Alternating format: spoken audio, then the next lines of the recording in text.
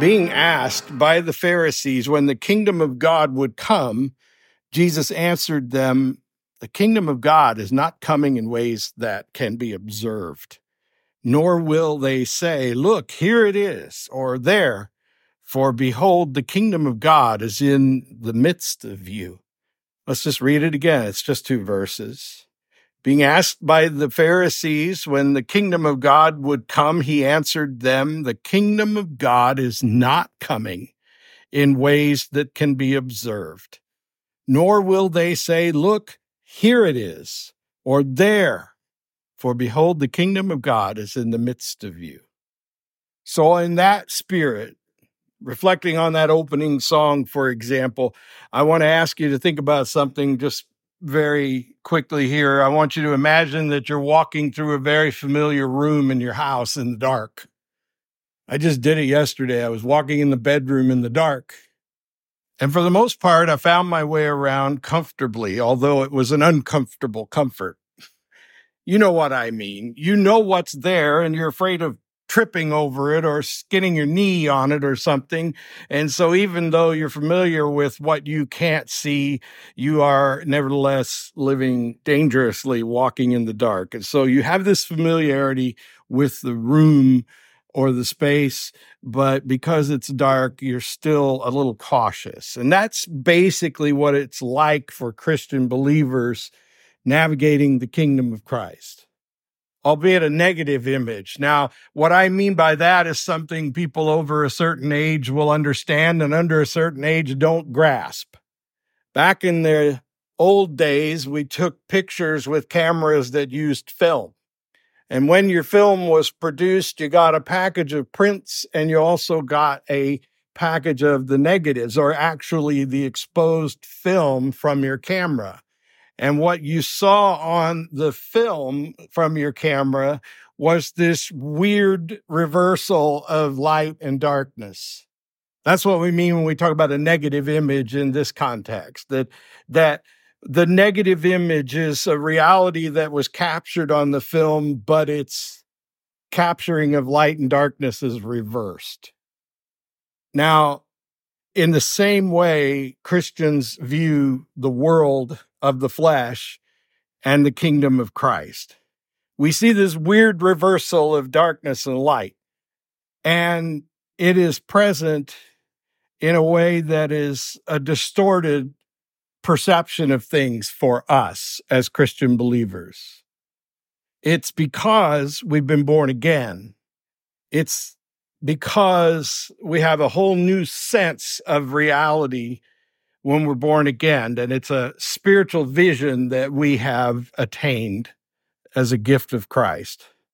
Jesus said you can't see the kingdom without this rebirth, and it's not something that you can earn or comes to you in a spiritual sort of bright light.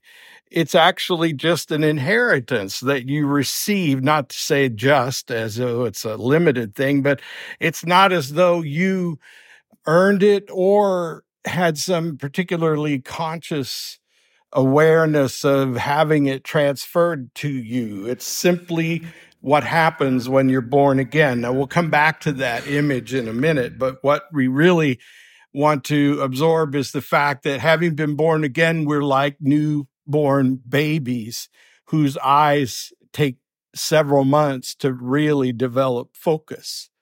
And in that time of focus, everything is somewhat blurry and distances are difficult to perceive. Reflect for a minute on what real, literal, physical blindness is like. In the 2020 census, it reported that more than 1.6 million Americans have some form of vision impairment or blindness. And what I gathered from that data is that describing the majority of blind individuals worldwide as visually impaired is more fitting because most retained some sense of sight. Most have some vision. It's just so limited that it's not functionally useful to them. And this is a better description of what blindness is for many, many people. Some do certainly live in total darkness. So with that in mind, we can draw a parallel of the spiritual impairment of the unbeliever. They navigate the world with this sort of spiritual blindness that leaves everything in a state of grayness and fuzziness. They look at the world through this view of the gray twilight. And because it's so natural to them, they don't know any better. They were born that way. And so the world seems perfectly natural to them, albeit in this gray, visually impaired, spiritually speaking interpretation. So what's a Christian believer then? Well, when a Christian believer is born again, they're no longer spiritually, visually impaired, though it does take time for the spiritual vision to clarify. Again, referring to that understanding of what a newborn's vision is like. If you're a newborn Christian, then it takes time for you to develop the sharpness and clarity that comes with time. I hear that I had such vision once upon a time, but it's long gone now. But fortunately, that's the physical eyes I'm talking about. What I do appreciate is that at this point in my life, my spiritual vision is sharper than it's ever been. And as born-again believers, you too can say that. What God has done for us is to give us a sort of set of spiritual virtual reality goggles. The kids gave me, or actually Laura gave me a set of VR goggles for a Christmas present a couple of years ago. My sister, she's a nun, is a techie, like beyond, it's crazy how much she loves her technology. And she decided it was time for her to upgrade. And so I got hand-me-ups from my baby sister. And I really enjoy those things. I mean, I really didn't know what I would think of them, and I was very eager to try it before I buy it because I didn't even think I'd like it that much. But it turns out that when you wear these things, you really are immersed in a world that is vast, even though it's all confined to this device you're wearing over your eyes. And you know that analogy I used about the room that you walk through in the dark. Well, the truth is when I'm wearing these, I'm in a room that I can no longer see because I'm wearing these goggles. And I'm in a world that is very immersive and diverse and unique.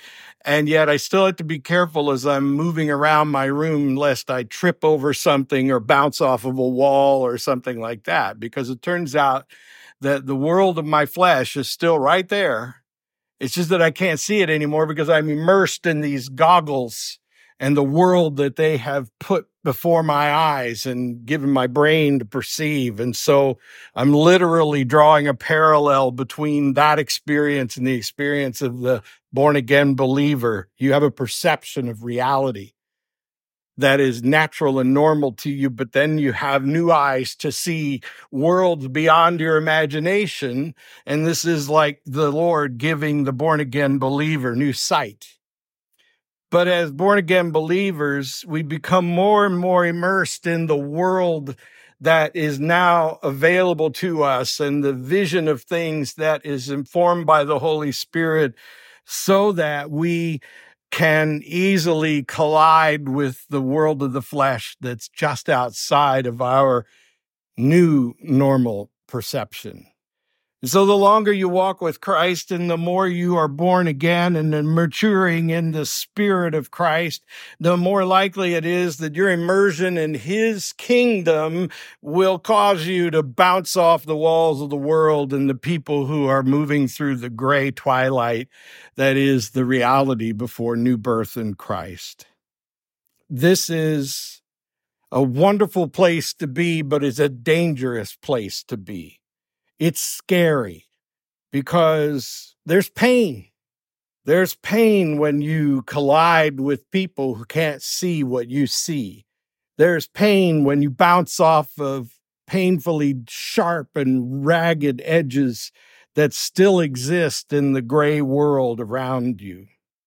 This is why Jesus often says that the world that makes sense to us now still doesn't make sense to those who are of the world, and that's why they hate Him and will hate you because you love him.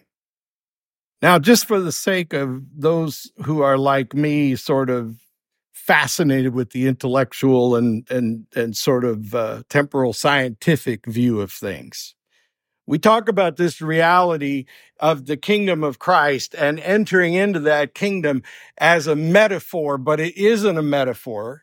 It's a reality. It is the way things really are. And while I mentioned living with this tension between the world of the flesh that is so familiar to us and to most of the people we know. In fact, if I were to use the same statistic that I shared with you about physical blindness, I could tell you in quite general and honest terms that the vast majority of people in the world have a spiritual, physical, and spiritual.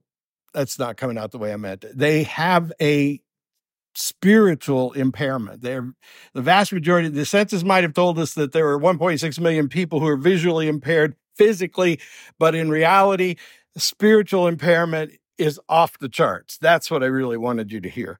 People who are spiritually impaired with their vision of the kingdom are everywhere. They're everywhere. They may be us. In fact, it's fair to say that in this interpretation of the reality that is the kingdom of God, the Bible gives us a clear understanding that we will never see entirely as well as we can or will as God intends it until we're physically born again or resurrected in our return to the presence of Christ. And so this Judeo-Christian understanding then gives us a picture of the reality of things and the reality of Christ's kingdom being coexistent and yet separate in a way that won't change until Christ returns and completely does away with the world of the flesh. So what does that mean? Well, some people have interpreted that to mean something like the movie The Matrix. Some of you are old enough to remember the Matrix series of movies, which suggests something called simulation theory. And some of us might think that the kingdom of God is a simulation, or that we're living in a simulation that is generated from the kingdom of God. But this is a theory that really doesn't hold up in Scripture. But it's one way that people have tried to interpret Scripture that doesn't require you to make a commitment. And that's the problem. Whenever we try to make a theory within our religious systems that gives us a plausible understanding of how things work in the world of the kingdom of Christ, it basically leaves us challenged to explain things that only God can explain. So simulation theory proponents will naturally assert that God's reality is outside of our perception, but that's not true. The Bible tells us explicitly that God created this world, this place that for now is grayer than it ought to be and fuzzier than it ought to be, and not as it once was in Eden. And that this reality is real, but we are no longer citizens of this world, and therefore, as citizens of the kingdom of Christ, after being born again, our vision and our senses have been attuned to something that has not yet come into fullness of expression on the planet, in the universe. In other words, Eden vision, Eden hearing, Eden smell and taste and touch. Therefore, we are living with something that some scholars refer to as the already but not yet, which is originally a Jewish concept, but it fits pretty well with the Christian interpretation, and it seem express an idea that we can sort of wrap our minds around. Already but not yet means that, as Christ promised, the kingdom of God is at hand. It's here, but you can't see it. So don't believe anybody that tells you, there it is, here it is, because it's not altogether here yet.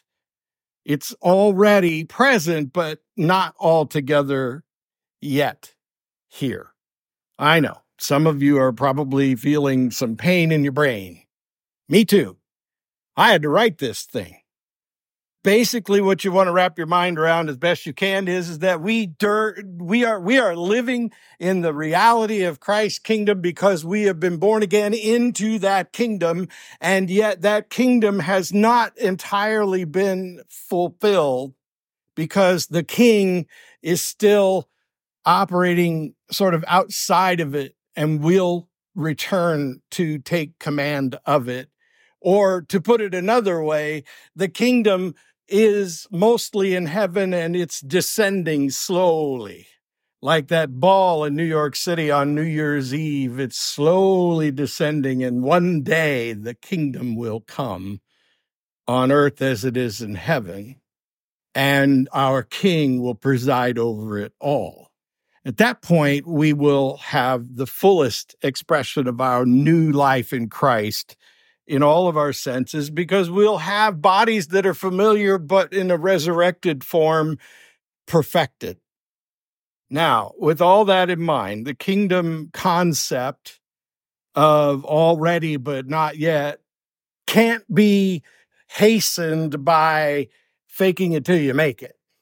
Although there are people who do that, and most famously, and I want to be very cautious as I say the next thing, most famously are the Zionists. Zionists are people who actively try to force the kingdom of God into existence by possessing the lands of the Bible in a forceful way. Zionists are not only Jewish, but Catholic and Christian. That is to say, they are part of this universal body of Christ that literally is trying to produce heaven on earth so that the Messiah has to come. And they believe that he's waiting for us to do that. But this is a very dangerous misinterpretation of Scripture, both Old Testament and New Testament. The Bible makes it very specific that we are to receive the kingdom of God as that infant whose sight gradually becomes clearer, whose physical body is growing and maturing slowly over time, so too the spiritual infant is growing and maturing over time, and we receive it as it comes. We can't force it. How many of you know a little kid who really wanted to grow, and they stood in front of you and went, and you asked them what they were doing, and they said, I'm trying to get taller. They do that, you know. They do that. I've been trying to make hair happen on my head like that. I go, and hope that it will return, but it doesn't. So you can't fake it till you make it. The kingdom will come in its own time, and we receive it, both as it is personally expressed and as it is universally expressed. Christ is coming again, but none of us knows when. But we know with certainty that it will happen. So just as an aside, let me be very clear that when we, like Zionists, try to force the kingdom into existence, which is a form of legalism, we are basically creating tensions that will yield unfortunate consequences. Ugliness will occur. We see that happening in the Middle East even now. Having said that, let me be clear. In no way would I condone the kinds of atrocities that occurred back in October, or the retaliation and misunderstanding that leads to unbelievably criminal and satanic evil responses. In other words, evil is evil no matter what justification is given. You don't do the kinds of things that were done on October 7th and say that it's their fault because they're Zionists. That doesn't work. Evil is evil, no matter who's doing it, and that's a fact, and God will judge that. Still, It is a reminder to us of the ugly consequences of trying to force the kingdom to happen. So legalism, again, we're talking about some things that Frank has taught us in his book about the Insurgents. Legalism is always negative, ultimately, because it's people trying to draw the expectations that will make Messiah happy, make Messiah come. It will force our little world, wherever we are, whether it's a little church community or a family or even a town, we're going to make the kingdom happen here. We're going to force it. That's legalism. And there's always negative impacts. Just because one believer doesn't express their relationship with Christ or their journey of new birth and new life in Christ the way that you think they should doesn't mean that they aren't doing it. Because it turns out that just like any other elementary school, this one being the Kingdom of God elementary school, where all of us Christians are at different grade levels of maturity, some things can be expected of a sixth grader that can't be expected of a first grader. So let's give each other the grace that Christ himself gives us and be fair and honest with each other, even those who teach and lead. Now, last week, Frank added to what we have experienced in his book on the Insurgents by sending a message that I thought was so apropos for today, and I want to finish with that. It's a message that came in his Thursday Unfiltered email where he talked about the idea of the fear of the Lord. Frank cited the scripture from Romans 3:18 that basically says that there is no fear of God before their eyes. This is another way to get the point across, that we don't have a way to account for what other people can or cannot see, any more than they can know what we see. Right? You know, there's an old saying that I've found to be trustworthy and true, especially in life in the church, and that is that there are some who are that are just so blind they cannot see. They will not see. That's the problem, you see. Their blindness is about what they are not willing to see.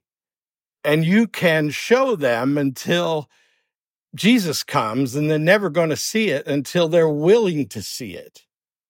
And so Frank wants you to understand that that is a form of legalism. And then there's another side to that he calls libertinism. Basically, you either believe that if you get everybody to conform to the way you think they should, they will be in the kingdom of Christ, or you think the kingdom of Christ is so already here that everything that we see is the way it is and anything goes. And both are not true.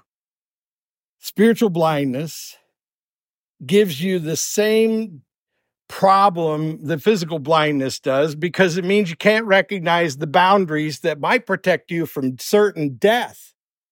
You know, when you're wandering around in the darkness, it's important that you feel the resistance of certain barriers because it could stop you from falling into an abyss.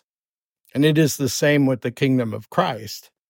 Fear of the Lord is not about God's oppression. Although Satan would lie to you and try to convince you of this fact, the reality is God's boundaries are there for love's sake. He gives you certain boundaries because he loves you. And what good parent wouldn't do that? Why do we put up those little plastic fences in our house to keep toddlers from falling downstairs or going into places they shouldn't go? Because we know there's danger there. So we create barriers in order to prevent them from doing themselves harm. And in the same way, we create certain rewards and structures in order to bring out the very best in them. And so these boundaries are acts of love. And children, surprisingly, are naturally inclined to receive that well. They like boundaries. They like structure. It makes sense to them. But somehow when we get older and more willful, we find it all to be unfair. Frank has a beautiful way of illustrating what we should think about fear of the Lord and the boundaries that God creates for us. Now, I can relate to this because I like to ride a motorcycle. And it turns out that Frank's illustration is about a person on a motorcycle who's basically driving the motorcycle with the shield down on their helmet so that they can't see where they're going. God sits behind them, arms wrapped around them, and says, turn left here, turn right here, speed up here, slow down here. Give it a little extra gas here, we're going uphill. Apply some braking here, we're going downhill. You see, fear of the Lord is a kind of faith that you can enjoy this wild, adventurous ride that is life in the kingdom, knowing that he's right there talking into you. You know, on my motorcycle, we have this intercom system, and when my wife talks to me from the back seat, it literally feels like she's in my head. It's all right, I don't mind. But what it means is that we are, in the same way as Frank illustrated it, experiencing the fear of the Lord in that way. He's in our head telling us, turn, slow down, speed up. We're getting ready to jump a ravine. It's going to be exciting. I got you. With new eyes to see, and the real and the acceptance that our vision in the kingdom realm is somewhat limited for now. Isn't it gratifying to know that the Holy Spirit of God is right there, in our head even, giving us the guidance we need to enjoy an abundant life, albeit within certain limitations? Let us pray. Thank you, God, for your word. Almighty and wonderful God, get in our heads and tell us what to do, where to go, and how to do it, because you love us so much, we pray. Amen.